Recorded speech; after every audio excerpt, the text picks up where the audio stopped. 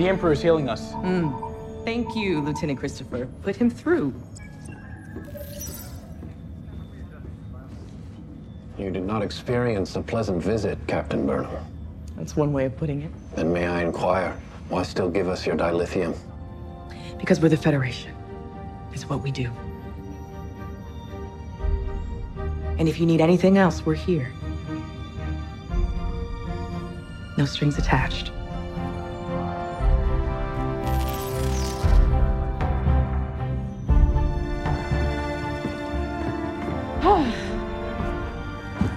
Well, that was a hell of a thing. Thanks, everyone. All right. Let's fly.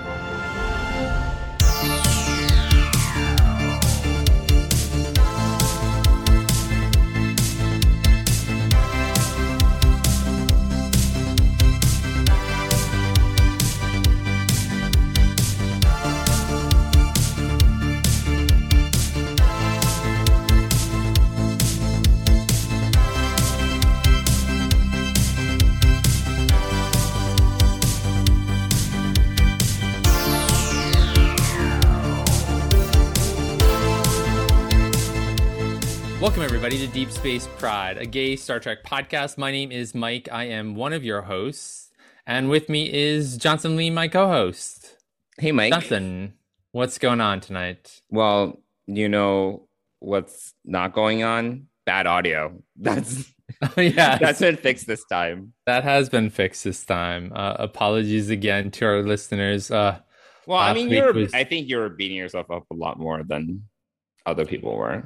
I was. I debated whether even to release the episode. Oh my gosh, you're so dramatic. Drama queen. It was horrible. It was fine. Like we've done worse. We've recorded episodes on our iPhones. That wasn't that bad. But this was horrible. I mean, clearly my webcam mic is subpar. I love my webcam, but I am really shocked by the quality of the mic. But yeah, so we fixed it. It was a settings issue. All is well this week, and we're using the right mic this time, and so audio quality should be normal. Better. Midland. Yes, better. Middling. So middling. So it's Thanksgiving week. We're gonna get this out a little early this week, and it's Tuesday night. Yeah, I mean it's Tuesday night. We're recording on a Tuesday night before Thanksgiving in the U.S. Happy Thanksgiving to all of our American listeners. Yes, just the U.S. Nowhere else. Nowhere else. Yes, but yes, happy Thanksgiving. Preemptive Thanksgiving. Mm-hmm. Yeah, so we are going away. You're going away. Am I going away? I'm seeing my mom in Staten Island on, as I like to call it, the island. The island. The island. What about you? You're going to see your sister? We're going to my sister's in Massachusetts, driving up on Thanksgiving morning. Mm-hmm. Hoping to leave early enough to avoid too much kerfuffle with traffic, holiday traffic. And when are you guys back? We're coming back Saturday night sometime. Oh, okay. So, yeah, we've got brunch plans. We're going to put up the Christmas tree and a tree decorating party at my place. Mr. Johnson Lee's. Yes. Yes. So, there's going to be forced participation in ornament making. You've prepared us. You've shown us the pictures of what we're doing. So, yes. Yes, it's happening. It's happening. So, yeah. And that's the holiday weekend. And then we're back to work on Monday. Oh! Misery. Yes. It'll be fine. I'm looking forward to the days off. It'll be nice. Yes. Yeah. Yeah, I think Dennis is very excited about going to the Wrentham premium outlets. I don't know why we've been to outlet places before, but this is in the town next door to where my sister lives. So he's excited about this on Black Friday. Okay. You guys gonna go on Black Friday? It's just going to be a nightmare. It's a nightmare. Has he not heard of Cyber Monday? He has not. No. Mm. So What do you yeah. guys need? Like junk?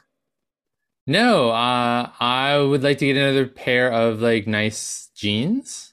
Okay, And that maybe works. maybe some nice t-shirts. Okay, So yeah, cool. just just some regular clothes. As we're moving back into doing more in-person things, Mm-hmm. it's nice to have more fresh clothes. I want coral. That's unexciting. It's And, very exciting. and you'll probably have to explain to our listeners I why. think I've explained it before. Yeah, I know. I'm just Yes. a saltwater aquarium enthusiast for those of you who don't know.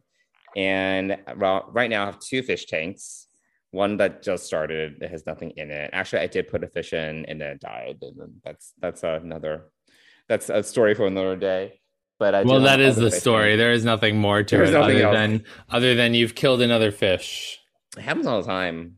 I know. Yeah, I don't even feel anything anymore. It's just like, but it is kind of more like money down the drain. That's what I'm feeling.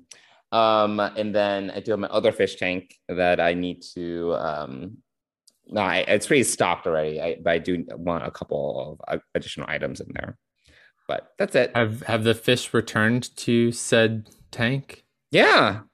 You'll Oh, see them okay. on Sunday. Oh, okay. All right. Yeah. It's very alive. They're like swimming around. They get a little territorial once in a while. They like have a scuffle and then they return to their normal routines. So, Okay. All yeah. right. The anemone has not eaten anybody. No, but my clownfish has bonded with the anemone, and is very happy in it. So you'll get to see Okay. it snuggle in the anemone. It's very cute. Oh, okay. Yeah. Well, It's very adorable, but it doesn't always get into the anemone. Like it sleeps in an anemone, and if you go up to the fish tank and make big motions with your hands to kind of scare it, it'll go into the anemone. Okay. So if Like you have to torture big it, motions, So you torture it, it will go back to the anemone. because I get scared, and then it's like it's safe haven. So, Do you name your fish? No. no, Do you name? No. no. No. So they don't have names or personalities. They do have personalities, but I don't name them. Okay. Fish actually have interesting personalities. Okay. So we can. That's All right. another discussion. That That can is be another our discussion. saltwater reef keeping podcast that we can start. Yes. Yes. That we can publish on. I can't wait for that. That'll come out in 2035, I think, is a good year for that. 2035. Yeah, I think that's a good year. So, what is it you want me to do? Simple. Conduct your warp flight tomorrow morning, just as you planned. Why tomorrow morning? Because at 11 o'clock, an alien ship will begin passing through this solar system. Alien, you mean extraterrestrials? More bad guys? Good guys. They're on a survey mission. They have no interest in Earth. Too primitive. Oh. Doctor, tomorrow morning when they detect the warp signature from your ship and realize that humans have discovered how to travel faster than light, they decide to alter their course. And they make first contact with Earth, right here. Here? Actually, over there. It is one of the pivotal moments in human history, Doctor. You get to make first contact with an alien race. And after you do, everything begins to change. Your theories on warp drive allow fleets of starships to be built, and mankind to start exploring the galaxy. It unites humanity in a way that no one ever thought possible when they realize they're not alone in the universe. Poverty, disease, war, they'll all be gone within the next 50 years. But unless you make that warp flight tomorrow morning, before 11:15, none of it will happen. And you people, you're all astronauts on some kind of Star Trek. 2035. Speaking of 2035, yesterday, it was like completely unrelated. Yesterday was the 25th anniversary of Star Trek First Contact. Wow. November 22nd, 1996. Wow. So, Mike, I wanted to ask you, do you remember where you were November 22nd, 1996? I mean, I didn't see it till the 23rd on a Saturday. But I don't remember when I saw it. I mean, how could you not remember? It was such a good movie. It is arguably the best TNG movie. I would agree. Yeah, no, I don't have a strong memory with Star Trek movies in the theater. I think now I would, because if when the next movie comes out in 2023, we'll probably go to see it together. Sure. So we'll talk about it on the podcast. So I mean. I remember First Contact. I remember Insurrection. I remember Nemesis. Wow. Generations I saw on VHS that I did not see in the theater. Yeah, I don't really have a strong memory of. I know roughly where I was. I was living in Connecticut at the time, teaching, and doing a year of teaching. And I think I possibly went with the priest that I was working for at the time, who I believe was also a Star Trek fan. But you're like vaguely recollecting. I'm vaguely recalling this. There are parts of my life which are unknowingly blacked out, or my memory has deteriorated.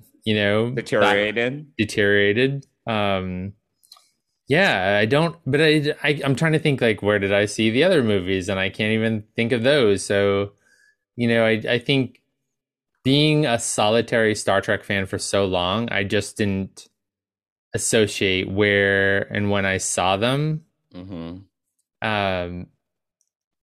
with, because I didn't have anybody to associate with and talk about it afterwards, really. So, yeah, it was just, and then after seeing it so many times on, VHS and DVD and on demand and everything, just trying to think back to when I first saw it, I can't even really recall it. But what do you remember about 25 years ago?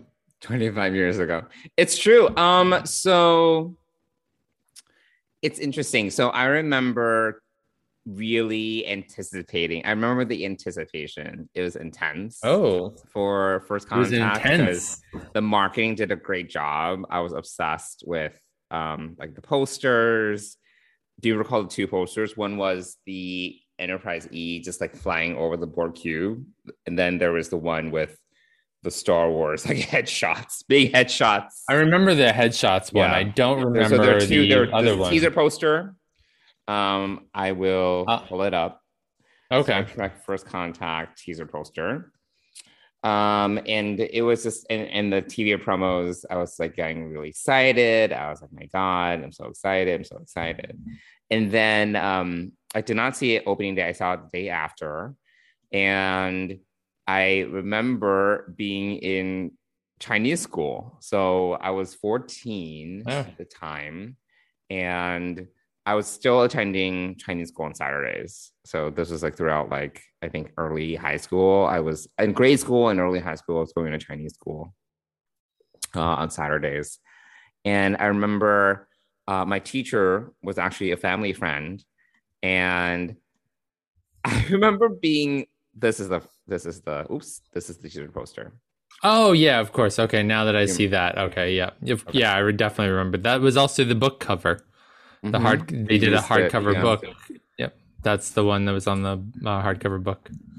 So I remember being in Chinese class, and I was going to be seeing the movie right after, and I remember being like really antsy, like really, really antsy. And so imagine me now, but when I'm 14, and my energy level, and like my, I'm just like jittering, right? And I just remember my Chinese school teacher was like, "What is wrong with you?" She was like, "What is wrong with you today?" I'm like, I'm very excited to go see a movie. She was like, "Okay." And I also saw it by myself, which I was totally okay with. I went to like this like theater in Staten Island on like Highland Boulevard or whatever.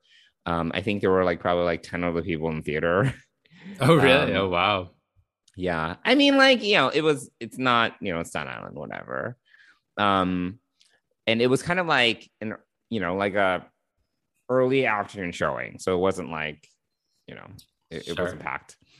But it was great. I remember like when Data, like at the end, he breaches like the warp core and like the coolant leak, whatever. Yeah, of course. I remember someone in theater was like, yeah, or something. I was like rolling my eyes, but like it was so good. It was so good. Did I see it again? I'm trying to think. I think I only saw it once. Yeah. But that was 14-year-old Johnson. There we go. He's really excited about Star Trek.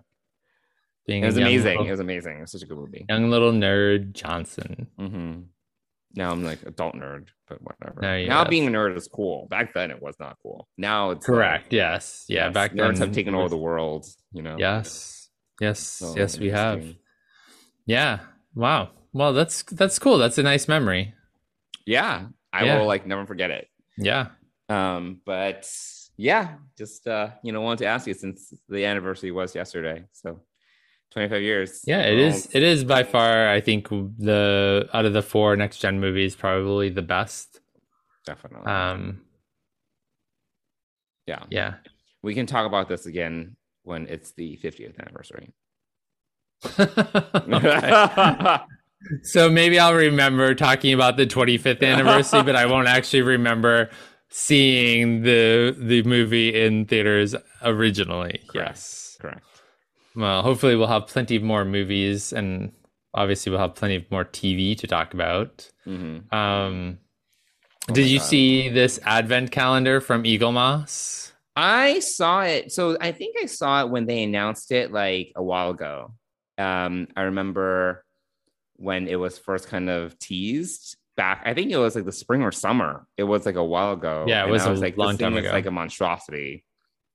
And yeah, I guess now did it just get released? Is that why you're bringing it up? Yeah, I think it's been released. I mean, I've seen a couple reviews. It's been shipped basically. Yeah, I think, well, it's on, it's on some websites for reviews and whatnot. Yeah, I thought, I thought for some reason that it was going to be smaller, and it was going to be a little bit more like small little boxes with something in it. And this is not the case. It actually is. It's massive. Looks enormous. It's really big. It's huge. And it's $149. It's serious. Yeah. I mean, that's, for 25 little tchotchkes, as you would call them. That's a lot of shit. Like, that's a lot of stuff, Yeah, I mean, I saw a couple of images. I mean, there's socks, there's a mug. Mm-hmm. So those aren't necessarily tchotchkes. Those are like, I mean, socks are practical. A mug is practical. It's stuff that you don't need. Okay, well, I mean, if you need a mug, I mean, why not? Oh my god, the last thing I need is another collector's mug. So I'm anxious to see what else is in it. I mean, I'm definitely not going to get it. I don't need all that little stuff either, but I'm sort of more like, if I want something specific, I'll get it. Versus, kind of having 25 things that like the Wrath of Khan pin. Yes, like the Wrath of Khan pin, exactly. It came out, I ordered it. I think it's beautiful. Fansets did a great job with it, but Eaglemoss is also a great company. I'm anxious to see. They also showed some promotional or early images of some of the 32nd century starships that are going to be part of the Starship collection. So, okay. How are they going to do the like not connected nacelles? So they've got clear plastic connectors that hold it in place. So, which I think is pretty ingenious. I mean, obviously they know what they're doing. But I already have. I mean, I have the Enterprise from Discovery. I do actually have the Discovery. It's in storage right now. But I don't know if I need the Discovery A or not. The Void, and we're going to talk about it soon. I mean, the Voyager was once again in the premiere of Discovery. So I can't remember if the Discovery is the Voyager is one of them or not, but I think it was, but I'm not sure. So I'm excited to see these. I sort of want to see them on display. Maybe I'll go down to Forbidden Planet someday and see if they're on display in Forbidden Planet. What? Forbidden Planet is a cool like comic book store / Oh, is that the one? sci-fi. Like, is it near Times Square? No, it's in Union Square. Oh, okay. Yeah, Whatever. it's like 2 blocks from Union Square. Oh, okay. So might want to check that out. Go there and check that out. Yeah, so I think that's it for news. We've got a lot of Star Trek to talk about. Besides, There is a whole lot of shit of Star Trek. There's just a lot of Star Trek. Yeah, so why don't we start out? I do not like this. What? I do not. What are you like looking at? This Eagle Moss thing. Which thing? The nacelles. I'm looking at this image. Oh, which one? Share it and show me what you're looking at. Yeah, What are you looking at? I'm looking at, and it's on IGN. Oh, okay. It's like there's like all this, a lot of plastic. Well, so the 2 middle pieces are holding the Discovery, which is the same, which is how they do all of their ships. Yeah, but I don't like that. It's like now there's a lot of plastic because it also needs to hold the floating nacelles. The floating nacelles. Whatever. Yeah. I'm not gonna be getting this shit anytime soon. Just saying. Anyway. Oh, Book's ship is cool. Oh yeah. All right. Whatever. Oh, I hate the plastic. I hate plastic. All right. Whatever. Oh, there's the Voyager J right there. Yes. The Voyager J. Yep. Yep. That looks. All right. In any case, that looks cool. Fine. Anyway, so that's coming out. Some Discovery Hero Collector starships, and cool. All right. Well, let's get going because it's we got a lot to talk about by the time we finish. Yeah, I know, right? So let's start with wrapping up our short little stint of Star Trek Prodigy promo and talk about Terror Firma. It's called a mek'leth. It's a Klingon weapon. If warriors didn't make it off this planet, it doesn't bode well for us. You know, for the record, I don't care about my parents. I didn't say you did.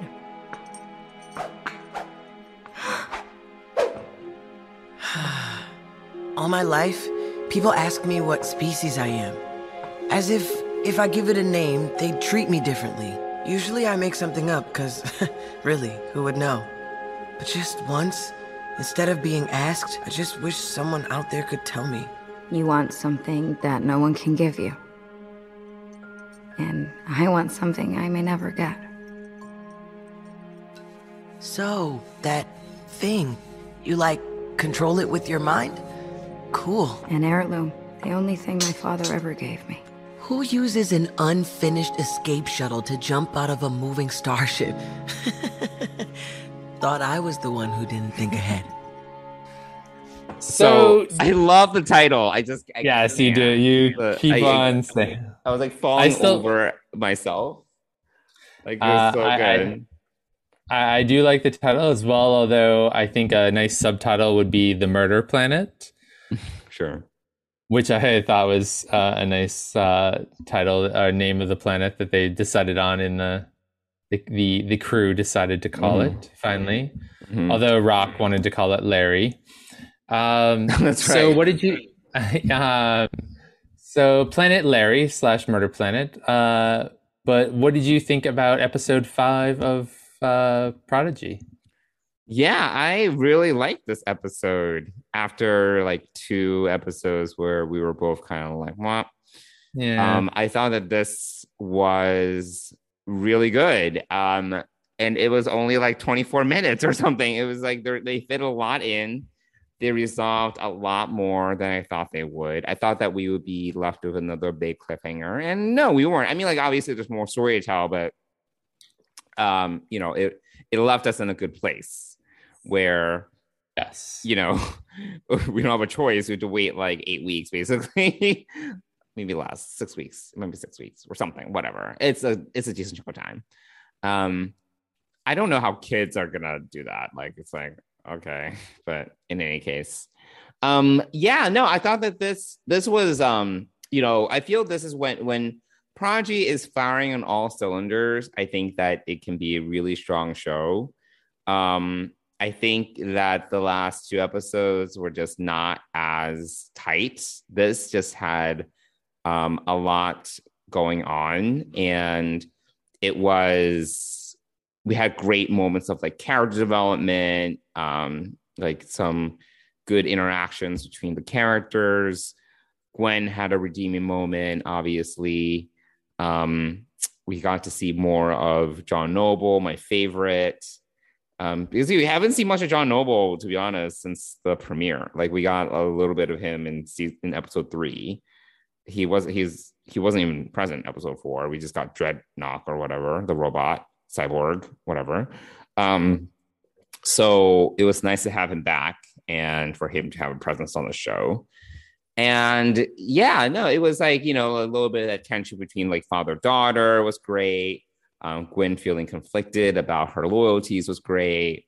Like Dow's kind of stepping up. Like, obviously he was conflicted, but he decided to step up and like help Gwen out and, repay her. Like, there was just like a lot of these like moments that were like, that really paid off. And like Janeway was great too. Janeway like finally did something. Like, I was just like, yeah. Oh God.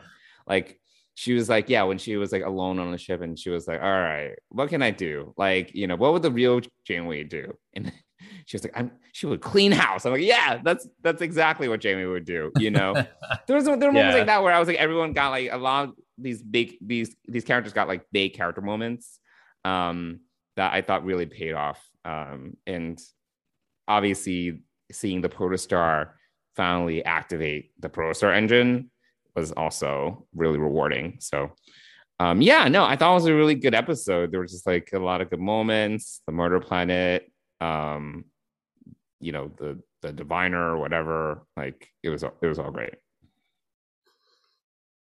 Yeah, I agree. I totally agree.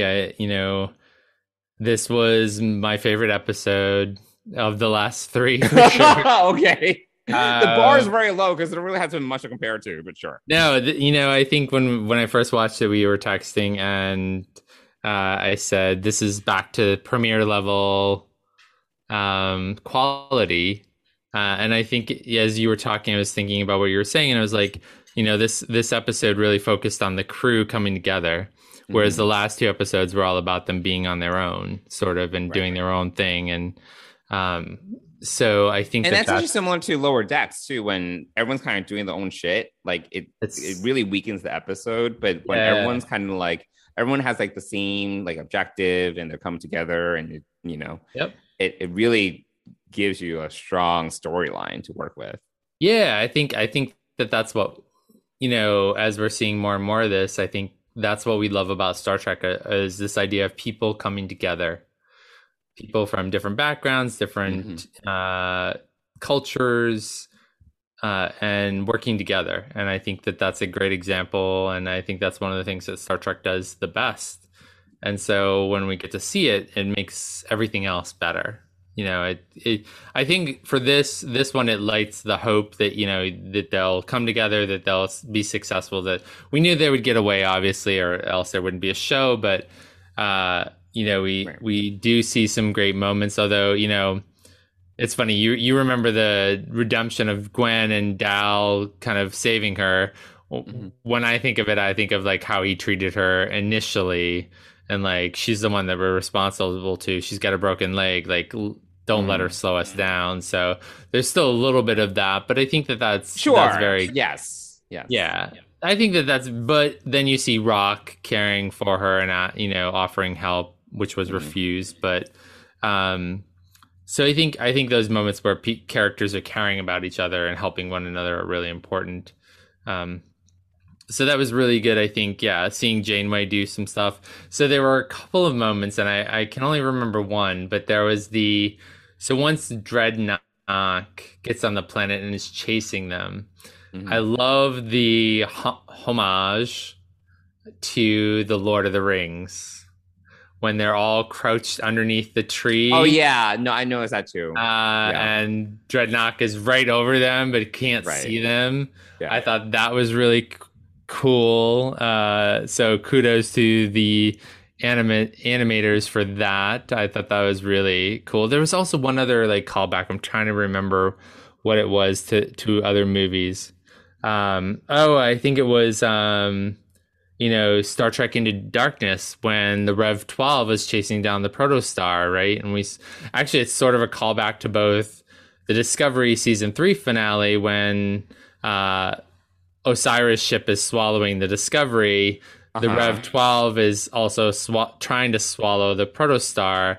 But when I first saw that piece, I was thinking of Into Darkness when when the Vengeance is chasing down the Enterprise, trying to head back to Earth for help. Yes, and they're kind of in like this like warp tunnel, warp tunnel thing. Yeah. I don't know, like whatever. So I got Star Trek Into Darkness vibes from that, which I thought was kind of cool. I loved seeing the proto warp engine come online. I thought that was really cool. And I caught it the second time watching it that they called it proto warp. So that was cool. I need to understand what that is equivalent to on the warp scale, or is it equivalent to slipstream or transwarp or one of those other made up things? Yep. Yeah. I don't know that we'll get that, but maybe we will. Maybe maybe someone will explain it. But I thought that was really cool. And this was interesting because it raises questions for me from a continuity standpoint, because this obviously is a prototype Starfleet design where they are using a protostar as an energy source for the warp engine. And I'm like, did that ever translate to later ships? And why do we get the burn then? Why was that a problem? The burn is still a problem for me. I do not, obviously we're not talking about Discovery right now, but it still shocks me that the dilithium issue was such an issue. It doesn't make any sense to me, because we've been just introduced to so many other, including in Prodigy, so many other sources of energy, fuel, that they just decided to go with it, but it doesn't really make any sense. I definitely hear you, and we'll get to Discovery in a few minutes, but having just rewatched the finale from last season and all of that before I watched the premiere episode, it brings up all of that stuff about the burn. There's many questions. Yeah. But going back to the proto warp engine, I mean, I think that's cool. It'll be interesting to see if that somehow ties into a new form of warp in the 32nd century, because that will be interesting. Yeah, but So the other thing too is it may have been assumed to be a failure because the protostar was lost. Yeah, with all hands, or maybe all hands beamed off before. Maybe that's what happened. Maybe don't know. Yeah, we don't know what happened to the protostar. So more to come, I hope, about the history of the protostar, but who knows? We'll see. So that was cool, and I like the way that it left the arc. Obviously, we have a kind of a 5-episode arc here. So kudos to the writers for creating this little mini arc, and so we'll, now it sort of makes sense why we're having a little bit of a break after episode 5. I thought that ending it on that note was a good note. I was really happy that they saved Gwyn, although I knew they would, but it was nice to see them doing it, and for Dal to say, we're doing this because we owe you one. Yeah. So it's also, Gwyn, I don't know, it's a foreshadowing. We talked about this last week, but she was in the captain's chair. She was, yes. And I'm sure there's going to be a little bit of infighting between Dal and Gwen at some point. Yeah, she knew how to turn on the engine, basically. I mean, it definitely makes more sense for her to be the captain, just based upon skill alone and knowledge alone than Dal, who's completely incompetent and is immature. But yeah, I'm just saying. But no, I mean, she knew how to operate things, which is very helpful. Which we saw last episode too. She does know how to operate these very intuitively. So it's interesting what kind of training I wonder what the diviner put her through to be so adept at taking over these systems so easily. So, but did you also catch though that the diviner at the end knew what they did? He was like, oh, they activated the protostar. Yeah. So he knew full well like what happened. So he obviously knows more about the ship than just, oh, there's like a random lost Federation vessel somewhere that we need to find, like he knows more about it. Yeah, I definitely caught that. There was something else someone said, maybe it was him. Yeah, there's some other reference to the protostar that I thought was also like foreshadowing or some, I can't remember the exact scene. I'll have to think about it as we continue talking, but there was another instance where I thought there was something said that indicated like we know what this is and we know what it can do and why we want it. It is really small though, I mean, compared to the diviner ship anyway. No, it's very small, right? And what is it? I forget what I was going to say. Wow, that's helpful. All right, why don't you think about that for a little bit?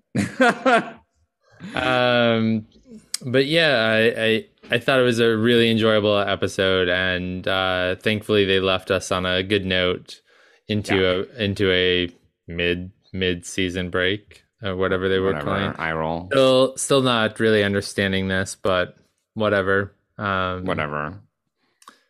It's fine. We've talked about it ad nauseum at this point. Yes, so. Paramount is doing things that nobody really understands these days, except making Star Trek, which is fine. Keep doing that. Which is fine. Yes. Keep on making Star Trek. Keep on putting money into it. Yep. So anything else about the episode? I think that everyone kind of got a little bit of a, they did find a Klingon ship, which I thought was interesting. Oh, yeah. I totally meant to talk about that. I was like, what? Yeah, Klingon bird of prey crashed on the planet. So I was like, I do not understand. I'm very confused. So they're in the Herodian system and there's a Klingon ship here. I'm like, why? Like, I really feel like I need more answers as to why that is. And they kind of just like, they're very like blasé about it. They're like, oh, Klingon rations. I'm like, what? Yeah. And it's like very matter of fact.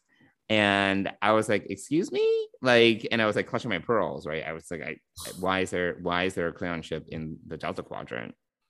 An old Klingon ship. I mean, it's not, it's the last time we saw this was probably 10 years before, at least. The last time we saw this was Lursa and Bator's bird of prey that was recycled from Star Trek 6 blowing up for for generations. I just feel it's going to be one of those things that we don't get an answer to. Yeah, which annoys me, but yeah, I mean, maybe eventually we'll get some of these answers in a book form, like maybe a dumbed down version of a tech manual, or or All About Prodigy book or something. Who knows? But I totally forgot about that. I was gonna bring that up because it like bugged me and I needed to vent about it. But I didn't have a problem with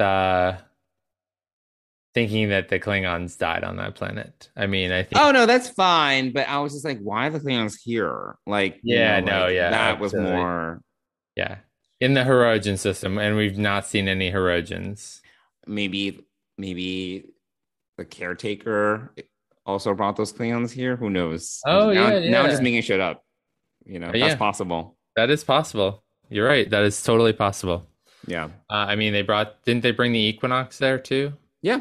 Good job. Yeah. So they could have bought tons of ships from the Alpha Quadrant. Yeah. So it's totally possible. Yeah, absolutely. That's not a bad. I'll accept that. I'll take that. That's the explanation right there. Done. Well, we need to get explanations as to. I'm gonna start making a list because we got Acacian in episode 1. Obviously, we have a Tellarite and a Medusan, who are both Alpha or Beta Quadrant species. Yeah. Yep. I mean, we know that it's been for multiple times that there was a Tellarite sleeper ship. So in the case of what's his face? I don't remember. Jankum Pog? Yes, such a non-character to me. I don't remember his name. In his case, probably a Tellarite sleeper ship that was sent to the Delta Quadrant. Fine. Sure, yeah. Okay. But why is there a Medusan there? Now why are there Klingons there? Right. I need answers. But there's a lot of questions. A lot of questions. So we'll have to wait and see if we get any answers. Somehow I don't think so. I think it's just sort of. I think it's sprinkled in references to greater Star Trek, right? They should have then sprinkled in more like Delta Quadrant characters, or it's an Ocampan ship or something. So anything else about this episode that kind of sticks out for you? I think we've covered just about everything. Yeah, I think we covered everything. Yeah. It's I wonder what's next. I wonder where this proto-warp is going to take them to. Mm-hmm. Maybe we meet Captain Chakotay. Maybe. Oh my God. By the time it comes back, I'll be 40. Oh, yes, you will. It's over. You may never see the continuation of this. You may die before you're... I may die at 40. You may die at 40. That's not true, but... all right. Well, there we go. So Star Trek Prodigy, episode 5. We're on a break now from Prodigy, and now all we've got is Discovery. And let's move into talking about episode 1 of season 4 of Star Trek Discovery, Kobayashi Maru. That's always Kobayashi Maru. Is it Maru? Oh, I don't know. I'm just... Whatever. It's a made-up word. Yeah, it's a made-up word. It's Kobayashi Maru. Yeah, I don't know.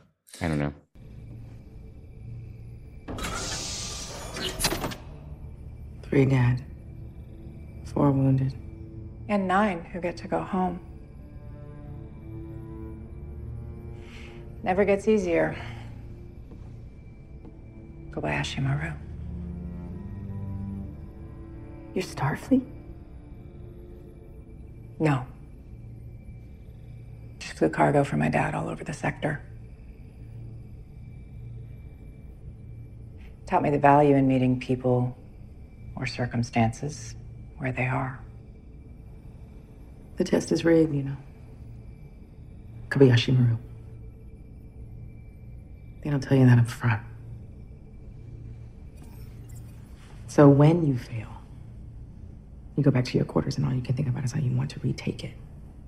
How you can be the one to beat it. Then you realize you never will. Yeah, hence the lesson. Acceptance. There are things beyond your control. As captain, you mitigate that as much as possible. I can't mitigate life and death. I lead to bring everyone home. Leadership is about balance.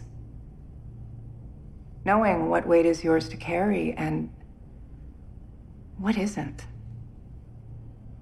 You just don't see that yet. There was a lot in this episode. What were your first impressions, Mike? My first impression was I really enjoyed the cold open, right? Which was very, and other podcasters have said this, but even when I was watching it, I was like, this is very Into Darkness. Like that first scene.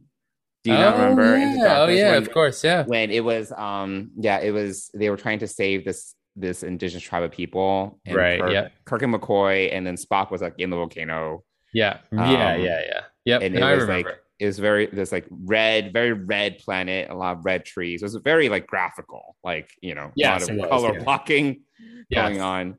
And there was like this chase, like it really reminded me of that. That's a good call out. I did not place that, but I can totally see that. Yes. I liked it because it gave us one. I mean, later on in the episode, we learned that we're 5 months down the road from the end of the last season. So that's a good knowledge of where we're at. But I also think it's great to see like just a glimpse of what Discovery has been trying to do over the last 5 months, which is start to rebuild the Federation. I like delivering. It was just a nice little snapshot. Like we see what they've been doing. Like they basically have had 20 or 30 or 50 episodes, you know, mini episodes of this happening for the last 5 months. This is what they've been doing. Right. Sort of what they've been doing. You know, it's their job. And I like there's a little bit of like Strange New Worlds, like, you know, a species never seen, you know, it was kind of cool. Yeah. Just to kind of be kind of almost like, obviously this is like a new species, but kind of like almost like exploring again. There was something I liked about that. Yeah, and it was interesting. I thought that they took book ship in versus, you know, riding the whole Discovery into it. But so there was that interesting part of her doing it with book, and you know, which I know is is good, but it would have been. I don't know that we needed to see book right up front, but I guess, you know, it's fine. I mean, I did. Well, it's because he's obviously going to have a very important arc this season. Yes, absolutely. And they wanted to put it in front and center. But then also, I think, wasn't there a whole thing where she was like, can't you speak to the butterflies or something? Yes. She wanted him to use his empathic abilities to connect with the butterfly people. I forget what they're called. Tillians or something. I don't recall it. But I thought it was just a nice little mini episode of what they've been doing. They solve the problem. They don't fire. She really sticks to her guns about what they're trying to do. And it's great to see, you know, so one of the questions that I've had is who's this first officer? And I don't know. Is it Reese? I mean, Who's I second? thought it was Reese. I mean, he takes a con. Yeah, so is Reese the acting second officer? He's not wearing red, so that question kind of. I mean, obviously we're sort of leaving it open for Saru, obviously, but you know, that's sort of a question that I thought we should have probably had an answer to. I don't know that she could have gone 5 months without a first officer. So. You know, that's one thing I thought that was sort of a miss for me anyway, but I thought it was, you know, a great solution, great way to give an example of how the Federation has been building over these last 5 months. Yeah. Which we learn, you know, has gone from 38 to 59 or something like that members. I like that they found like a diplomatic solution to the problem. You know, they didn't fire back. A science solution. It was science. Yes, it was very sciencey, which I enjoyed. I thought that it got fixed a little too quickly. I was like, the Dot 23s like fixed the entire satellite system in like 3 minutes. I was like, it's a little convenient and quick, but sure. Yeah, fine, whatever. It's like just based upon like the expanse of it, I was like, there might be like thousands of satellites. You know, I'm like, I don't know, whatever. Yeah, no, yeah, you're right there. Yeah, or I'm wondering if just one or a few of them powered a bunch of them. I don't know. Yeah, I'm not sure. But I did really enjoy the rapid fire of the conversations. It's always like that though. They're very rapid fire, like between Tilly and Stamets, and you know them all trying to figure it out and solve the problem really quickly. I thought that was really, really good. It gave a really good opening to the season, I thought. And then we get the title sequence, same tune, which is fine. I'm moving on. But you've accepted it. They're not going to change the main title theme. They did change the visuals, which was interesting. They always do that. Yes, they do. Yep. Yeah. So you notice some of the visual changes because this season we this time they've changed the look of Discovery to the free floating nacelles, and I was sort of paying attention to details like that. So I thought that was really good. And then then we get into the whole idea of Starfleet Academy, and also just more of Book and Sonequa kind of chatting amongst themselves. And we are a little bit of lovey-dovey. A little bit of lovey-dovey, a little bit not of... Not too much. A PDA. Little... Yeah. Not a lot of PDA, but a nice... Right away, we learn kind of her nemesis.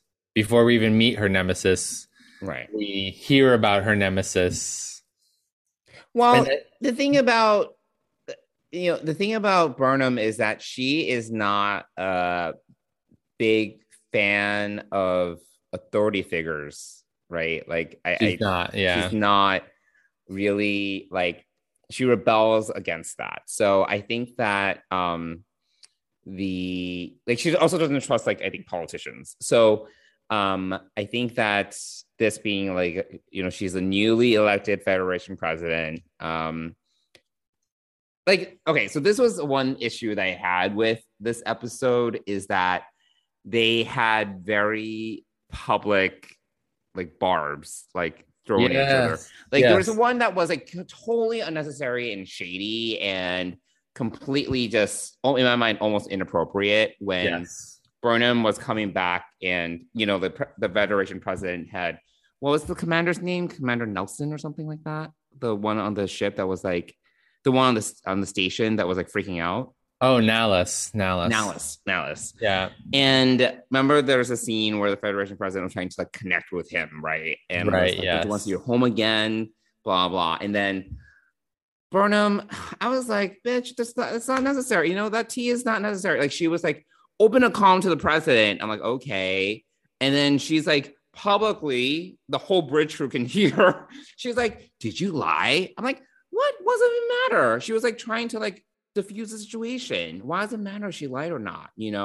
Like, I was just like, that. It was almost, like, petty. Like, but I feel that they, like, are trying to set them up to be, like, enemies. Yeah. But there were these scenes where I'm like, this is, like, completely unnecessary drama. Like, there's no, like, I don't actually think, like, I'm actually not the biggest, as people know on this podcast, I'm not a big Smuggler Burnham fan, but I don't even think she would do that. Like, like, publicly confront the president about being, like, saying something to diffuse a very tense situation. And you had to, like, lie, but you were trying to make connection to this person who was literally gonna, like, shoot someone, like, so what if she lied? Like, why make it a scene? So yeah, I agree. I feel like I don't think Michael Burnham, again, she's a little dramatic for me, but I don't think she would actually do that. Like, I don't personally. I don't know. And you haven't been her biggest fan, and I have been her biggest fan, but I actually felt a little disappointed in how judgmental she was in this episode. And I felt like it was a newer thing to some extent, or seemed to be on. Was this kind of immature? Like, I don't know. Like, it was just petty and immature, and I didn't. It was, even for me, it felt out of character for her. Yeah, I felt like after 5 months of being a captain, you're still new. You're still new, but if 5 months in a new job, like, you just started a new job this year, right? 5 months in, you may not have felt completely comfortable, but you had settled in, and you were a little bit more comfortable, I would say. And I think 5 months after coming into a captaincy, I would expect her to be a little more comfortable in the chair, and it sort of still seems a little. I don't know that she's unsure of herself. I think she's overly confident in herself, almost to a fault. To some extent, but she doesn't seem to really have been chilled out, and also to judge someone. I get it. I don't like politicians. I'm probably very similar, but I probably would treat them with a little more respect. Right. Especially up front. She did diffuse the situation. You know, she was able to I resolve wouldn't have. it. Yeah. I also wonder if that whole "were you lying" thing was a retaliation for the earlier. See, when you said inappropriate conversations, I thought you were going to say the president questioning the captain on the bridge of a starship during the middle of a mission. I would say is more inappropriate than See, I don't know, because Michael as captain should not be like she basically just left the bridge, like you know, and it was a breach of protocol. So I would agree. For the president to say that, she was also not. I don't think she was necessarily she wasn't necessarily doing it out of shadiness, but it was for the safety of the crew and the ship. You know, it's important for the captain to be in control of the situation in emergency. So for her to leave the ship, pilot Evie. I don't disagree with that. I think that questioning her on her own bridge was the break in protocol. Was the But if an admiral was on the bridge, but she's not an admiral. She's the president of the Federation. Granted, which is even, I guess, more powerful. I don't know, but you know, I just think that I thought it was inappropriate of her as someone like that on the bridge questioning the captain, doing something, taking action. But at the same time, what's she going to do? Like, hey, can we have a quick powwow in your conference room in an emergency situation? She was like about to leave the bridge. Like Michael Burnham was about to step out, you know, and the president was like, hold on a minute, you know, is this the best idea for you to be leaving right now? You know? Yeah. It was a tense situation. I'm not quite sure what the most appropriate action would have been. Either. I guess I was affronted by her asking that on the bridge, like questioning her on the bridge. I took that personally. Well, I didn't have an issue with that because she was a more superior authority figure. And this is an emergency situation where Michael Burnham probably shouldn't be leading the bridge. Yeah, I don't necessarily disagree with that for sure. You know, it's just. Yeah, I just think timing and I don't know. It rubbed me the wrong way about her. And I think that conversation that then Burnham has is sort of a retaliation, like her expressing, because I think how I'm feeling about that scene is how Burnham felt about that scene. And therefore, when she was trying to connect with Nallus and you know, again, that was sort of like, that would be me, I could see myself like, if I was already annoyed with her, I could see that me doing that too, like questioning her, not over the bridge, but you know, it's also kind of like it's a little petty. But she didn't do anything wrong, you know. Like, it was just like she was just causing, like, she was being immature. Yeah, she was being immature because she was doing the same thing that the president did to her. She was questioning the president. The same. Like, okay, in my mind, like Michael Burnham was literally breaching protocol while the president was diffusing. It was almost like a hostage situation, you know? Yeah, I guess also too, I don't know that the president of the Federation is exactly the knowledge base on all of the protocols of, you know, running a starship. You know, I think a politician telling a starship captain what to do. Granted, she keep on saying like I drove freight ships for my father. Fine, okay, we get it. You have some basis in space. Okay, we get it. I don't know. I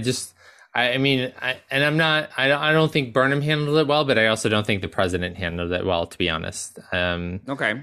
I thought it was. I think we agree to disagree. I actually think that I don't think there was a perfect solve for that solution because of like they couldn't like literally have like a 15-minute sidebar, you know, like I agree.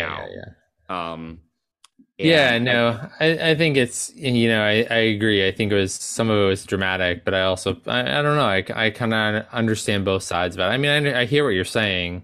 I just think of myself if I were in that position and that happened and I decided that the best course of action would be for me to go do that. But I also think that this also highlights the question, like, where is the first officer? And so is the president playing the job of the first what we would assume would be the first officer in this role, which, I mean, thinking back through Starfleet history, I mean, this is the job of the first officer is to question the captain. Mm-hmm. And there really isn't anyone apparently that is doing that on Discovery. So there is that missing piece as well. So I think that sort of that fills in for us. Maybe it even highlights the vacuum of there not being a first officer. I don't know. So it's just kind of I mean, that's the situation we find ourselves in. But anyway, well, I think that it's at the end of the day, Star Trek Discovery is a study of the character of Michael Burnham. Yeah, absolutely, right? Yeah, it is. I think at the end, it the thankfully private conversation that they have, I think is really telling of the President's point of view, and what she's looking for in captains to kind of test new warships or whatever. Yep. New FTL drives and Michael. I think, and I mentioned this because that was a scene that they featured heavily in previews, but I think the President is spot on. I think that she, from this, was able to perceive Michael Burnham's character, which is basically Michael Burnham is unable to live with herself in failure. Like, she's unable to live with failure. And she needs to save everyone, which is impossible. Mm-hmm. And she goes to extremes to do that. Yeah. And that I really do like that quote where she's like, in these kind of situations, like, you're a pendulum, and there's a fine line between a pendulum and a wrecking ball. And I thought that's such a good line, because it's true. Like, she can easily, like, and I think that this is like going even back to season 1, like the Battle of the Binary Stars or whatever. Like, just one small decision can, start a war, right? So, yeah, I don't know. Like, we'll see where the season goes with Michael's character, but yeah, they're definitely at odds. I mean, like, but I actually really love the Federation president. I think that she has a lot of gravitas, and like you can feel that she has presence, and I really like her as a character because she stands up to Michael Burnham, like she is able to discern her character almost immediately. Which I really appreciated. Yeah, I mean, I find that a little disturbing, and I also feel like, okay, what's the flip side of this? Is we don't have a Admiral, or I'm just wondering, is this part of the enemy that Burnham's going to be facing? I don't know. Interesting. Politics. Yeah, politics.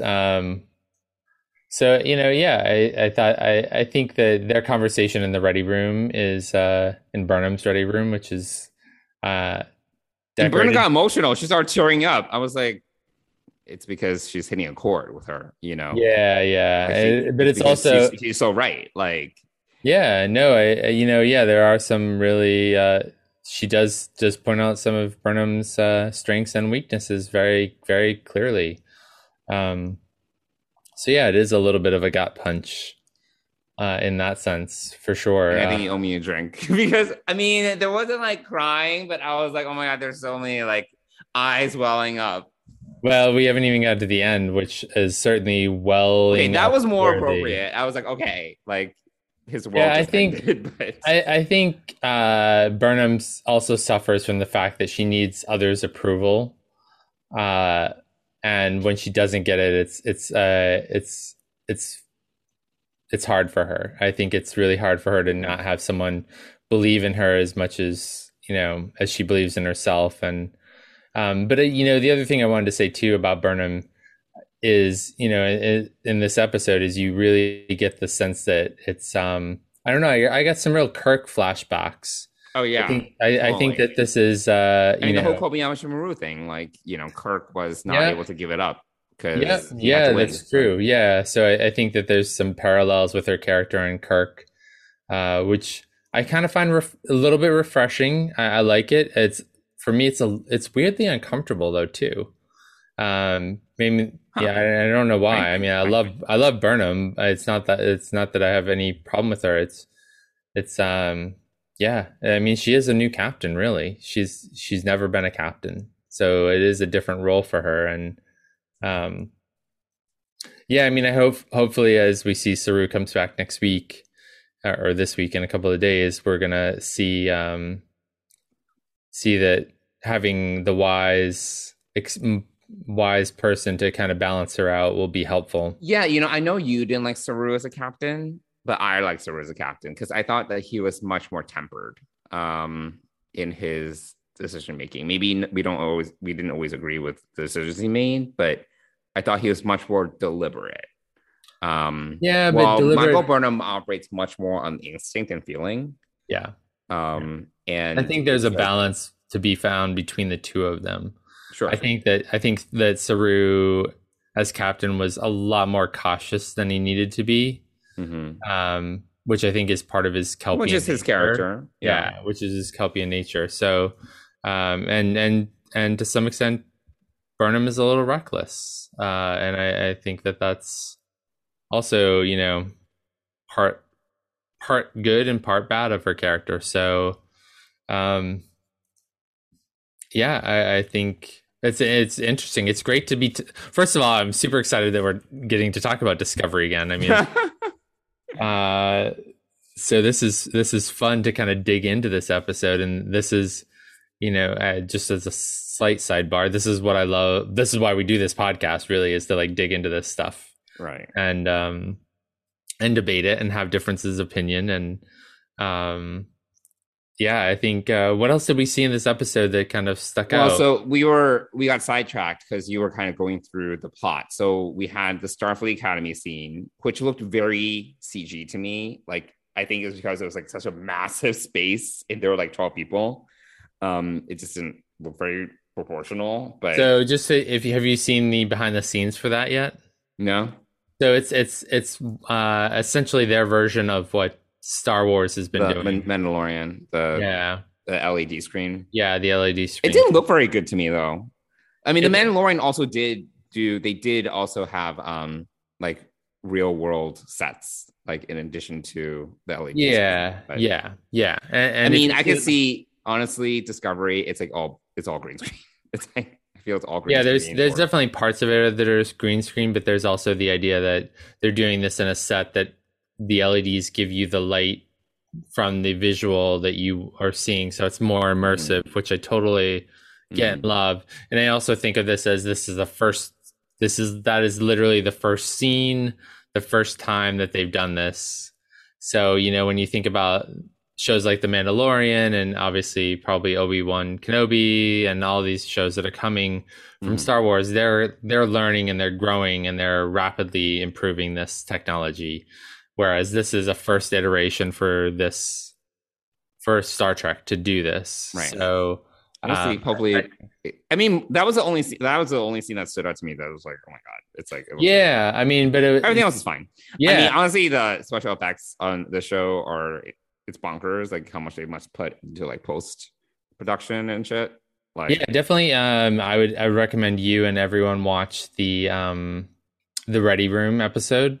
That's on Paramount Plus with Will Wheaton, and you can kind of see some of the behind the scenes stuff, including that. But yeah, I think it's it's a good start, and I love the Archer. Oh my god! Oh yes, off. That was so great. The Archer space station reveal. And we got the Archer theme. Yes, Archer theme. I was like, I feel it. That really moved me, and then great. Seeing the Voyager in there as well was, yes. That was a lot of Star Trek history in I loved it. 30 seconds. I felt like my heart beat. Yep. Oh, did it? Oh, your heart. No, it was great. It was fantastic. Yeah. I loved it. I love that call out. Yeah, that was great. And yeah, so we get that, and we haven't even talked about Adira yet. Like, I feel she's become like a little more awkward or something. I don't know. She's like Tilly. I know. Now she's like Tilly 2.0. Yeah. Like she can't stop talking. She's like rambling. Yeah. I actually really liked her and Stamets' scene in the beginning when they figured things out, and he looks on her very proudly again. Like, this is clearly he's still very, very protective of her. Obviously, that's when things go bonkers, he calls to ask if she's okay. Oh, and then Tilly, and then everyone else. I do wonder where this puts Tilly. Like, I'm not quite we sure. only got a very little bit of Tilly in this episode. We get a moment at the reception. It was like the reception or something. Reception, yeah. Where she's kind of reflecting on her academy days. Yeah. But I also wonder, because, she's not an ensign anymore. Well, she's not. Yeah, she started as an ensign, right? Yes. Yes. Now she's a lieutenant, like full grade lieutenant. Yep. She's not in command of the ship. We got that very briefly last season. She was in command for a short while. But she's no longer the kind of like awkward ensign anymore, right? I wonder where her place is. If she's Michael's BFF, like sciencey, obviously science / engineering, is kind of her role. Her sweet spot, her sweet spot. But I guess almost like her place on the show. Yeah, no, I agree. I totally. And this was my problem with the finale and with this part of the episode and everything, like the missing first officer. Like, I think it would have been great to leave. They erased. She was they digitally changed her color in the finale to blue instead of red. And she's in blue on the bridge. She's a lieutenant. But yeah, I think that this is the piece that I think is really kind of lopsided about the finale and this episode, is the missing first officer. And even if they could have made this Tilly as an interim, just to kind of they should just made her like XO or something. They still would have followed Tilly. I think it would have, I think that this is a really, for me, this is the first big missed opportunity of maybe she is the first officer, because she wasn't on the bridge when Reese had to take over, because she was on the station. I don't know. Yeah, I mean, it's not clear to me. Yeah, it's not clear, and I don't think that. Yeah, I don't think it's. I think it's a missed opportunity. Honestly, I think she should have been first officer. I think that should have been really kind of put out there and done. And even when Saru came back, I'm sure that everyone would agree that Saru would be a good first officer for Michael, and that Tilly could continue to be the second officer or whatever. Just defer to him, however that works out. Yeah, that might be uncomfortable, but I think that would have filled this gap that I feel was missing from this episode.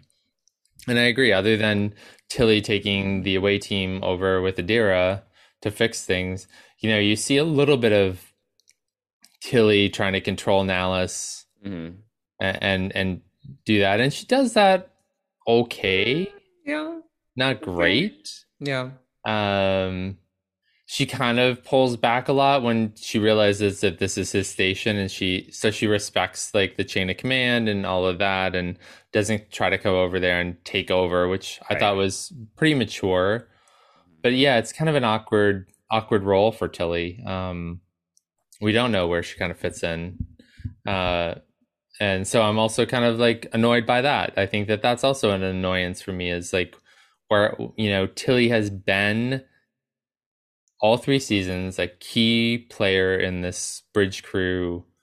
And I do love that they're highlighting everyone else, and the funny thing is, it's almost like Lieutenant Christopher, who we just meet in this episode, thankfully we get to see, I can't think of Ronnie Rowe's name on the show, but the guy that he's covering for, because he's visiting another ship,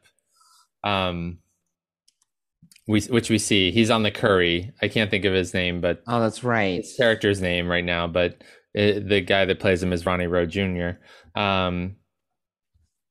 So he says, don't get too comfortable. That's, I'm only on the Curry for 2 more days, consulting on the Curry for 2 more days. So I thought that was interesting to introduce a brand new character, and like basically the first bridge scene that you get for this season. And where's Tilly? Where's Tilly's place in all this? So yeah, I don't know. Hopefully, I mean, it's only been 1 episode, so hopefully we'll get more. Yeah. Of where she's at. Yeah. But she feels a little displaced to me. That's the only thing. Yep, I agree. And so I thought so to kind of talk through I think the sciencey stuff is really fascinating. Like the mystery is really, it's big, and it's obviously it can knock a station. I mean, obviously we see how big it is, but at the beginning we kind of, once the Discovery jumps and you see like this big station wheeling out of control, you're like, just like the bridge crew, you're like, what the hell could do that? So I mean, we know from the teasers what's sort of I don't know why they didn't use a tractor beam. I don't know. I mean, there were things about the station rescue that I have questions about, like I don't know why they didn't use a tractor beam to kind of slow down the station. I feel that they probably would have been able to. They didn't. It wasn't even suggested. So, well, the station. I mean, as you see when the Discovery extends the shields around it, the station is much larger than. Well, the Enterprise D has used a tractor beam to redirect a stellar core fragment. Just FYI, in the episode. Wait, what episode was that? Do you remember what episode that was? It's from the first season. Oh, it was the Masterpiece Society. Okay. Is when they went to a planet and it was humans had settled on the planet, and remember everyone was like genetically engineered, and Deanna Troi falls in love with like the magistrate or whatever. It was like at random, and it was like yes, because a stellar core fragment was heading towards a planet. It was going to basically destabilize the planet's orbit. So they used a tractor beam to push a stellar core fragment by a few degrees. So if the Enterprise D can use their tractor beam to redirect a piece of a star, I think that the Discovery can maybe at least slow down, the space station. I'm just saying. Yeah, no, that's not a bad call out, but they didn't do that. So they did not. They did extend because their they needed drama. They needed drama, which is fine. And then I was also like, okay, so, they needed to rely on the space station's escape pod, right? But I was like, does Discovery not have any shuttles? I was very confused about that. Oh. I was like... maybe there's no place to dock to. I guess. It was near there. So I think they were... And why can they use the transporters? Was it interference, or were the transporters offline? There was too much interference. No, wasn't it because the Heisenberg compensators were out of whack or something? Oh yeah, something like that happened. Yeah. Yes, there was an issue with the Heisenberg compensators. I specifically remember the Heisenberg compensators. I do too. Because Devin was like, Heisenberg compensators. Oh my god! I was like, okay, got it. Yeah. But the shuttles have their own. First of all. The shuttles have their own transporter systems. I don't know what they're talking about. Second of all, everyone's comm badge is a transporter. So I don't know what that's all about. The transporters weren't, they did explain it. There was a one-off that there was too much interference. Transporters were not working. Oh, okay. None of them were working. Owo told Burnham that couldn't transport back. Okay. So they needed another plan to get back. Okay. They also couldn't go to a different deck because there was no atmosphere on any other deck. So they were trapped on that deck, and were basically the only way out was that shuttle pod, whatever it was, escape pod thing. So it was very specific. Like we can't go anywhere else. This is our only option. Transport. Yep. We need this. The debris had locked it or blocked the escape pod, the doors. Michael has the most. I thought it was just the Heisenberg compensators. No. I need to rewatch this episode. Yeah, I want to see it once. Oh my god, the Heisenberg compensator. Yeah, I don't know if that was part of the transporters thing, but it was definitely Stavros was freaking out about it. So. It was part of the problem. Yes. Yes, it was a monolitany of issues. Yes. Yeah. So, wait, what were we talking about before I went off my rant? We were talking about Tilly. We were talking about science. We touched on Indira. Oh yeah, but we were also talking about the sciencey big thing about yes. Oh yes, the sciencey thing. Yes, I love science. Yes. I geek out on science. I was like, ooh, gravitational lensing. I know that language. Yes. So I am interested to see where they take this.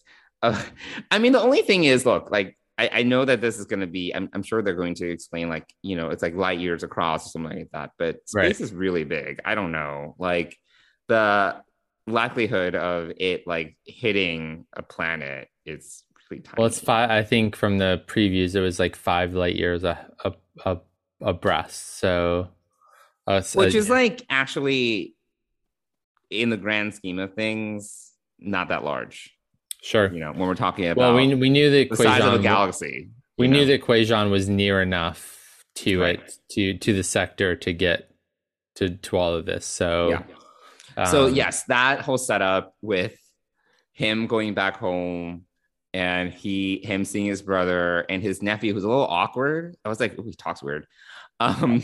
He talks like a little bird. Like I was like, why are you talking like that? You know who reminded me of Game of Thrones? Robin Arryn. He was like very like. Do you remember Robin Arryn from? I don't remember Robin Arryn. I'm trying the Arry. Sorry, can't even speak his name. He was like really. He was Catelyn Stark's nephew, I think. Oh, the one that was breastfeeding or whatever. Yes. Yep. Like he was really awkward. Like talked weird. This is a little kid who's even more awkward. Very awkward. Yeah. I was like, ooh, is he on the spectrum or something? In any case, maybe. I was just like, oh, he's very awkward. But you know, this whole scene where they're talking about like, oh, your family legacy. I'm like, oh my God, everyone's gonna die. Like everyone's gonna die. I can tell. I was like, it's gonna happen. Oh, I didn't know that. I was completely surprised by that. I was like, until Book went up into space and it was too late. Like you saw the birds dying. And then some, I don't know, it's a moon or another planetoid or something. Yeah. That got blown up. I was like, ooh. I mean, honestly, the special effects are like amazing, but yeah, no, the moon exploding or whatever it was, the planetoid or whatever that exploded, and then his ship was hit, and then you knew that Quajon was in a lot of trouble, and it's over. Yeah, it was kind of sad that. Yeah, it was kind of sad to know. Well, probably no. I mean, no one could have survived that. I mean, the planet moved hundreds of thousands of miles away from where it was. So, kilometers. I don't. Was it 100,000 kilometers? Whatever it is. These miles on this. What is this? I don't know. Whatever, you know. Yeah, I mean, that was a shocking end. I was not expecting that. I mean, I it was knew dramatic. It was dramatic. I thought that was a really good kind of ending point for this episode. Like, yes, I want more. Yeah. And just the look on Book's face was. Yes, that was appropriate for eye welling. Yes, that was. Yes. I was like, okay, that's fine. That's acceptable. Yeah. So, so that's sort of where we left off. Obviously the whole crash when they escape, you know, Nallus is killed. That prompted that whole discussion with the president. So we kind of skipped over that whole piece of it, but that was quite the scene in the shuttle bay. Oh yeah, it was a mess. Yeah. Yeah, I mean, obviously we get to see Hugh, which was great. I thought it was a really solid opening episode. It reminded me, after watching Prodigy and 10 Weeks of Lower Decks, which is all comedy, or like, oh yeah, now we're back to serious Star Trek. Oh yeah, very serious. Everyone's crying. Yeah, serious Star Trek here. So yeah, I thought it was a really strong opening. I watched it twice. Obviously, there's a few things that we need to go back and kind of see, but yeah, I think this is going to be interesting. Sets up a lot of great questions. I do agree with you. Like, it's been a while since we've gotten. It's been a while since we've gotten like live action Star Trek. Yeah. And it was just, I had forgotten like how cinematic it is. You know, it's become such a cinematic experience, honestly. And yeah, like that, like you're saying, that cold open, I was just like, it really set the stage well, for the show. And it's been so long. So yeah. Like I have my qualms with Discovery, obviously, but I did think that this was I enjoyed this season opener. Like, there are some issues with it in terms of character consistency, things like that, but overall I really enjoyed it. Yeah, and I mean, when you think about character consistency too, I think that one thing, that I keep in mind is that this is 5 months later, so our characters have changed a little bit. They've had things that we haven't seen. Certain situations do bring out people's character flaws. I think that this was a really strong example of how this sort of whole incident kind of brought some of Michael's character flaws to light. Kind of her. She's only been a captain for 5 months. And right. So she's still kind of like acting and thinking normally, and I think that I felt like it was mostly normal. I think the only thing I was shocked by was just how judgmental she was of the president. I think that's and I was judgmental of her too, but by her actions, not before we met her.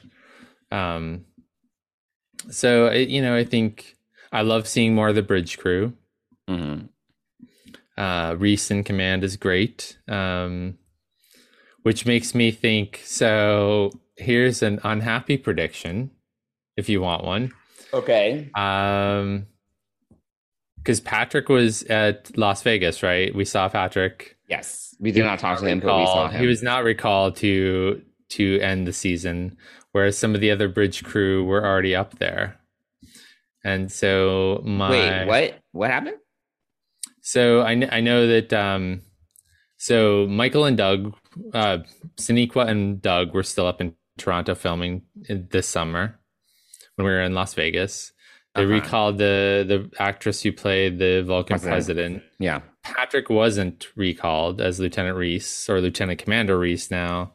But I believe like Emily and I can't think of her name, who plays Owo, were still up in Toronto. Well, filming. Mary Wiseman was in Vegas. Oh, yeah. Yeah. Oh, well, there goes my theory then. Yeah. I mean, they're probably just shooting on different schedules. I mean, we'll see. I don't know. Yeah, we'll see. I don't know. I think there was some foreshadowing, though. I think that I think the president is Wait, wasn't Anthony Rabb at Vegas? On Sunday. Yeah, he was. Yeah, that's true. Yeah. No, you're good. All right, you're right. Never mind. I'm like poking holes in your logic. Yes, thank you so very much. Of course, anytime.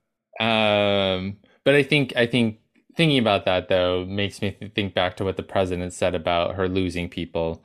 And I think that we're going to see... Yes, I think she's going to have to come to terms with that.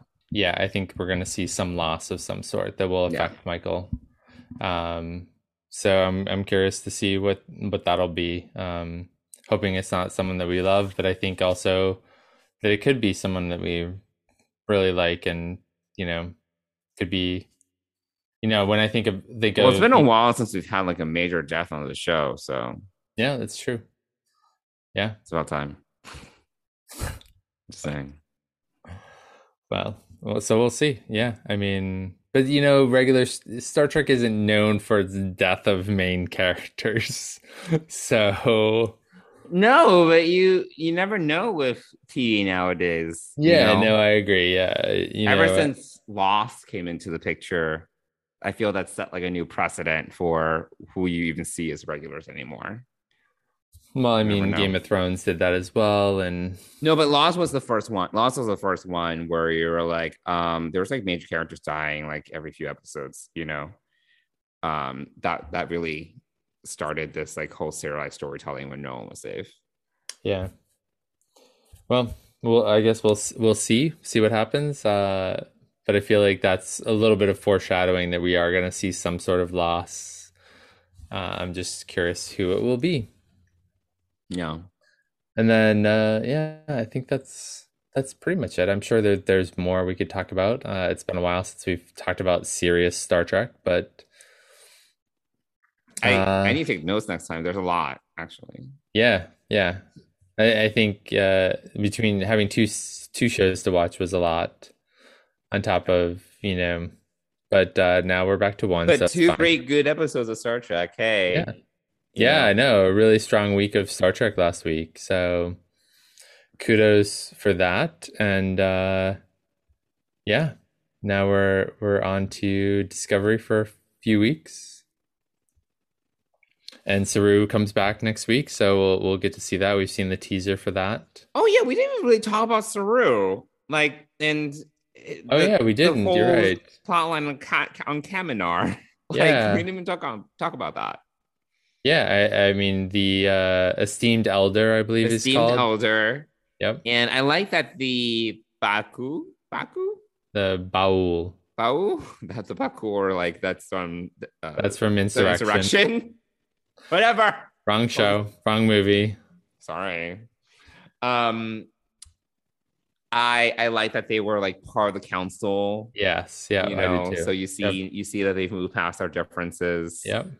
They still look creepy. They're still the shadowy people of it. They are very creepy. I agree. But, but they're they've reconciled apparently. Unified. So in 1,000 years, yes. But the whole underwater council scene that was cool. I even like the set, the design of it. And then Sakul, is that his name? Is that correct? Sakal. Yeah, Sakal. He was like, can you please leave? Can you just go live your life? I was like, yes. Yeah, I thought that was I thought that was a nice that was a nice scene between Saru and Sakal. Yeah.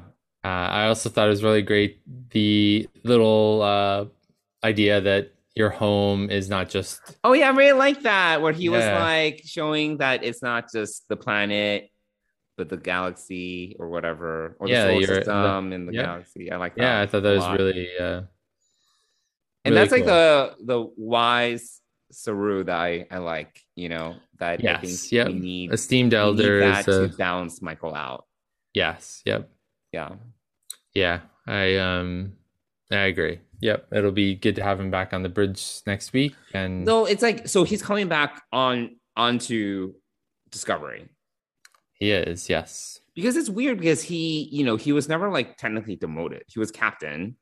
Nope. So the scene that they did release, the preview scene, does show him coming onto the bridge and oh, hi, Captain. And he's like, Saru, just call me Saru. And then Michael turns to him and said, how about Mr. Saru? Did he? He still he still has the captain. He still has captain rank. I thought he was kind of on a leave of absence. Yeah, but he didn't resign, right? No, he's on a leave. Yeah. Okay. So we'll find out. Other than that scene of when he came back onto the bridge, he's wearing the red command reds. Yeah, I just think it would be weird for him to get demoted to commander or something. I think he's either on as my god advisor or he's either on. Can you make a note of the time on that one? So I think Saru is back as kind of an advisor maybe, but I don't know. We'll find out. I mean, he still holds his rank. He does ask everyone to call him Saru. and Michael suggests Mr. Saru. So there's that, but we'll find out what kind of role he's going to play. I mean, obviously, it makes. I think it's very clear he's going to be the first officer, but since we really don't have that role defined. No, I think he needs to be. It's just like more from a logistical perspective. You know, I'm kind of like, oh, does he just accept a demotion to do that? It's kind of weird. I don't know. Yeah, I mean, or yeah, I don't know. Well, I mean, also we're in the 32nd century, so who knows? I mean, maybe you could, I don't know. I was like, so what? Because I mean, technically, he was battlefield promoted, right? He wasn't like she really didn't have any right to give him the captaincy of the Discovery, just like he really didn't have any right to give her the captaincy of the Discovery, technically. Yes. So there's a lot of like that, like there's a lot of protocol that was kind of kind of forgotten when they got to the 32nd century. Like, oh, we need to find Starfleet, and Starfleet will tell us what to do, even though we're 1,000 years behind. Right. So I think that there's that piece of it. Like they had no right to promote each other. They were both commanders. So it's not like. Yeah, but they still let him stay the captain of the Discovery. Yeah. I think even if they got back to Starfleet. Yeah, the admiral probably affirmed the rank. Yeah, and Vance was working on him directly. I feel Vance recognized him as the captain of Discovery. Yeah, so we'll just kind of see. So I mean, it's. Speaking of Vance, sorry not to extend this podcast further. But we got like this really nice little scene with him and his family, and you can totally tell that he did a really great job of just having a completely different demeanor. Like he was like much more smiley. He was happy. He's much more chill. Much more chill. Yeah. And it was nice. It was nice to see him kind of like happy, Yeah, and he kind of let Burnham kind of fight it out with the president, have that little discussion, and he really didn't interject, which I thought was maddening and okay at the same time, I guess. Well, he did say like she is the Federation president, like she doesn't need your permission to go on board your ship. Yeah, which I don't know. Like, is that true? Like, I mean, they said it's true, but is that true? Like, could the Federation president just come onto any starship at any time and take command? Well, it's kind of like is the Federation president technically the commander in chief? I don't know. It's like how the president of the U.S. is the commander in chief of all armed forces. And if it's like, I want to step onto a battleship, I don't think any of them would be like, no, bitch.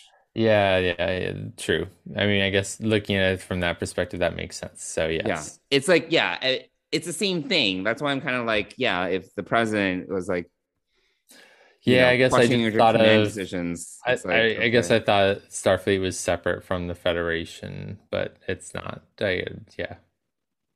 Yeah, it's the military arm. It's like the Navy or the military. It's like, but the president. I did like that they're going to do more science. I thought that was a good thing, and I we talked a little bit. I think these experimental drives that they're trying to, review again, which, I think, I think that it's clear that the Federation got too big and to like Star Wars Senate-y, where there's thousands of voices and nothing gets done. Yeah. So I think it's nice to see them returning to exploration, but also, I don't know. I think these experimental drives are interesting, but we'll see where that goes. Yeah, I still, and I still really want to see another Starship bridge. I really hope that we get to see. I hope so. Some other bridge of a ship that's from that era, just to kind of see what we can from that, because all we've seen is the exteriors of these, and so that would be cool. But we'll have to see. I mean, I'm excited. I'm interested. I mean, the stakes are high. I like that. I like that. I'm really shocked that we lost Kwejian, and I didn't really feel anything, but that's not new. Yes, it was shocking. So yeah, Discovery's back, and we've got 12 more episodes of it. So very excited. That'll get us through till Picard in February. Yay! / Prodigy coming back. Sure. Yes. Yeah, we'll I almost think now that we've seen how they do arcs, these mini arcs, I'm wondering if it wouldn't be better to just watch the next 5 episodes of Prodigy all at once and then talk about them, so we get less annoyed at some of the individual episodes. Yes. So we'll see what happens, but yeah. I mean, they haven't officially said when Prodigy is coming back. I've not seen any. Oh, I just saw the Wikipedia entry. Yeah. So we'll see. Cool. Yeah. All right. Well, we should give a quick shout out to Fansets. Yes. So our sponsor of Deep Space Pride and the Trek Geeks Podcast Network is Fansets. And I talked excessively about the Wrath of Khan pin that I got last week in last week's horrible audio episode, but that will forever remain. All right. But yeah, definitely go over and check out Fansets. I know that they just promoted a huge bunch of DC pins, but they've got over 300 Star Trek pins. High quality. I can't wait to see what new stuff is coming out for this season. And actually, I just saw an Instagram post that they are going to have a Black Friday sale. So definitely go and check them out. Let me see. Our Black Friday sale is our biggest sale of the year, and we'll run through Cyber Monday. So details tomorrow. So, and tomorrow is Wednesday. So when this episode's going to come out, hopefully. So head on over to Fansets, put a bunch of pins into your cart. It's a great gift, quality gift for that Star Trek fan in your life. Mm-hmm. Except for Johnson. Don't get Johnson anything. Please don't. It nearly killed me to get him to put Mariner on his shelf where there's plenty of room. Boimler. Sorry, I have Mariner. You're right. Boimler on his shelf. So yes, do not get Johnson any pins. But pick some up for your family and friends who are Star Trek fans. And if you put in the code DS Pride, you'll get 10% off your order. But I would highly recommend that you check out the Black Friday sale, because you're probably going to get a better deal than that over the holiday weekend. So check that out. Check them out. Support them. They support us and the Trek Geeks Podcast Network. And we want to thank Fansets for being our exclusive sponsor of Deep Space Pride. Thanks, Fansets. Cool. So, Johnson, how do our wonderful listeners get in touch with us? Yeah. We would love to hear from you. We would love to hear your opinions and thoughts when it comes to both Star Trek Prodigy and Star Trek Discovery. And we would also love to know where you were when Star Trek First Contact first came out 25 years ago. So if you want to reach out to us, we'd love to hear from you. You can reach out to us on Twitter and Instagram at Deep Space Pride, or you can email us at deepspacepride@gmail.com. Very good. Well, we'll be back next week with talking about Discovery, and we'll also get to talk about Coda maybe, because you will finish Coda over. I will have completed the long weekend reading. I will have finished reading. So yes, we will get just in time to start reading book 3, which comes out on Tuesday. I understand. So we'll talk about that. And next week's episode is called Anomaly.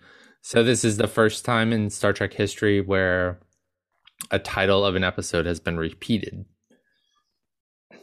without a part 2 or, 2 or 3 for unification. Wait, what? So yeah, the next week's episode is called Anomaly, and it's there's a Star Trek Enterprise. I think it's season 3 episode called Anomaly. Oh, interesting. I didn't know that, bitch. Oh, look at you. Well, not being me. Okay, you are dying. Sorry, I was coughing. I'm out of water and my throat is dry. Well, we have been going at it for an hour and 41 minutes. Oh my gosh, really? Yes. Wow. All right. Well, let's wrap this up. So anyway, we'll talk about Anomaly next week and Coda and who knows what else.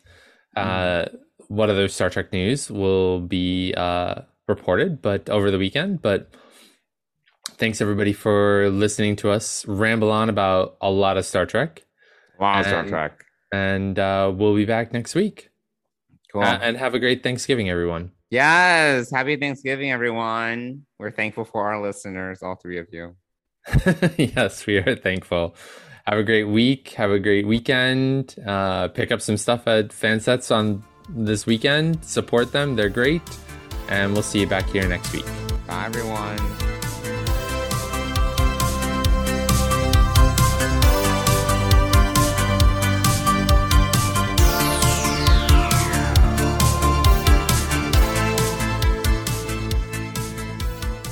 Deep Space Pride is a production of Coconut Media Works. Executive producers Bill Smith and Dan Davidson. For more great Star Trek discussion, discover the other shows of the Trek Geeks Podcast Network at trekgeeks.com or find us in Apple Podcasts, Spotify, or your favorite podcast app.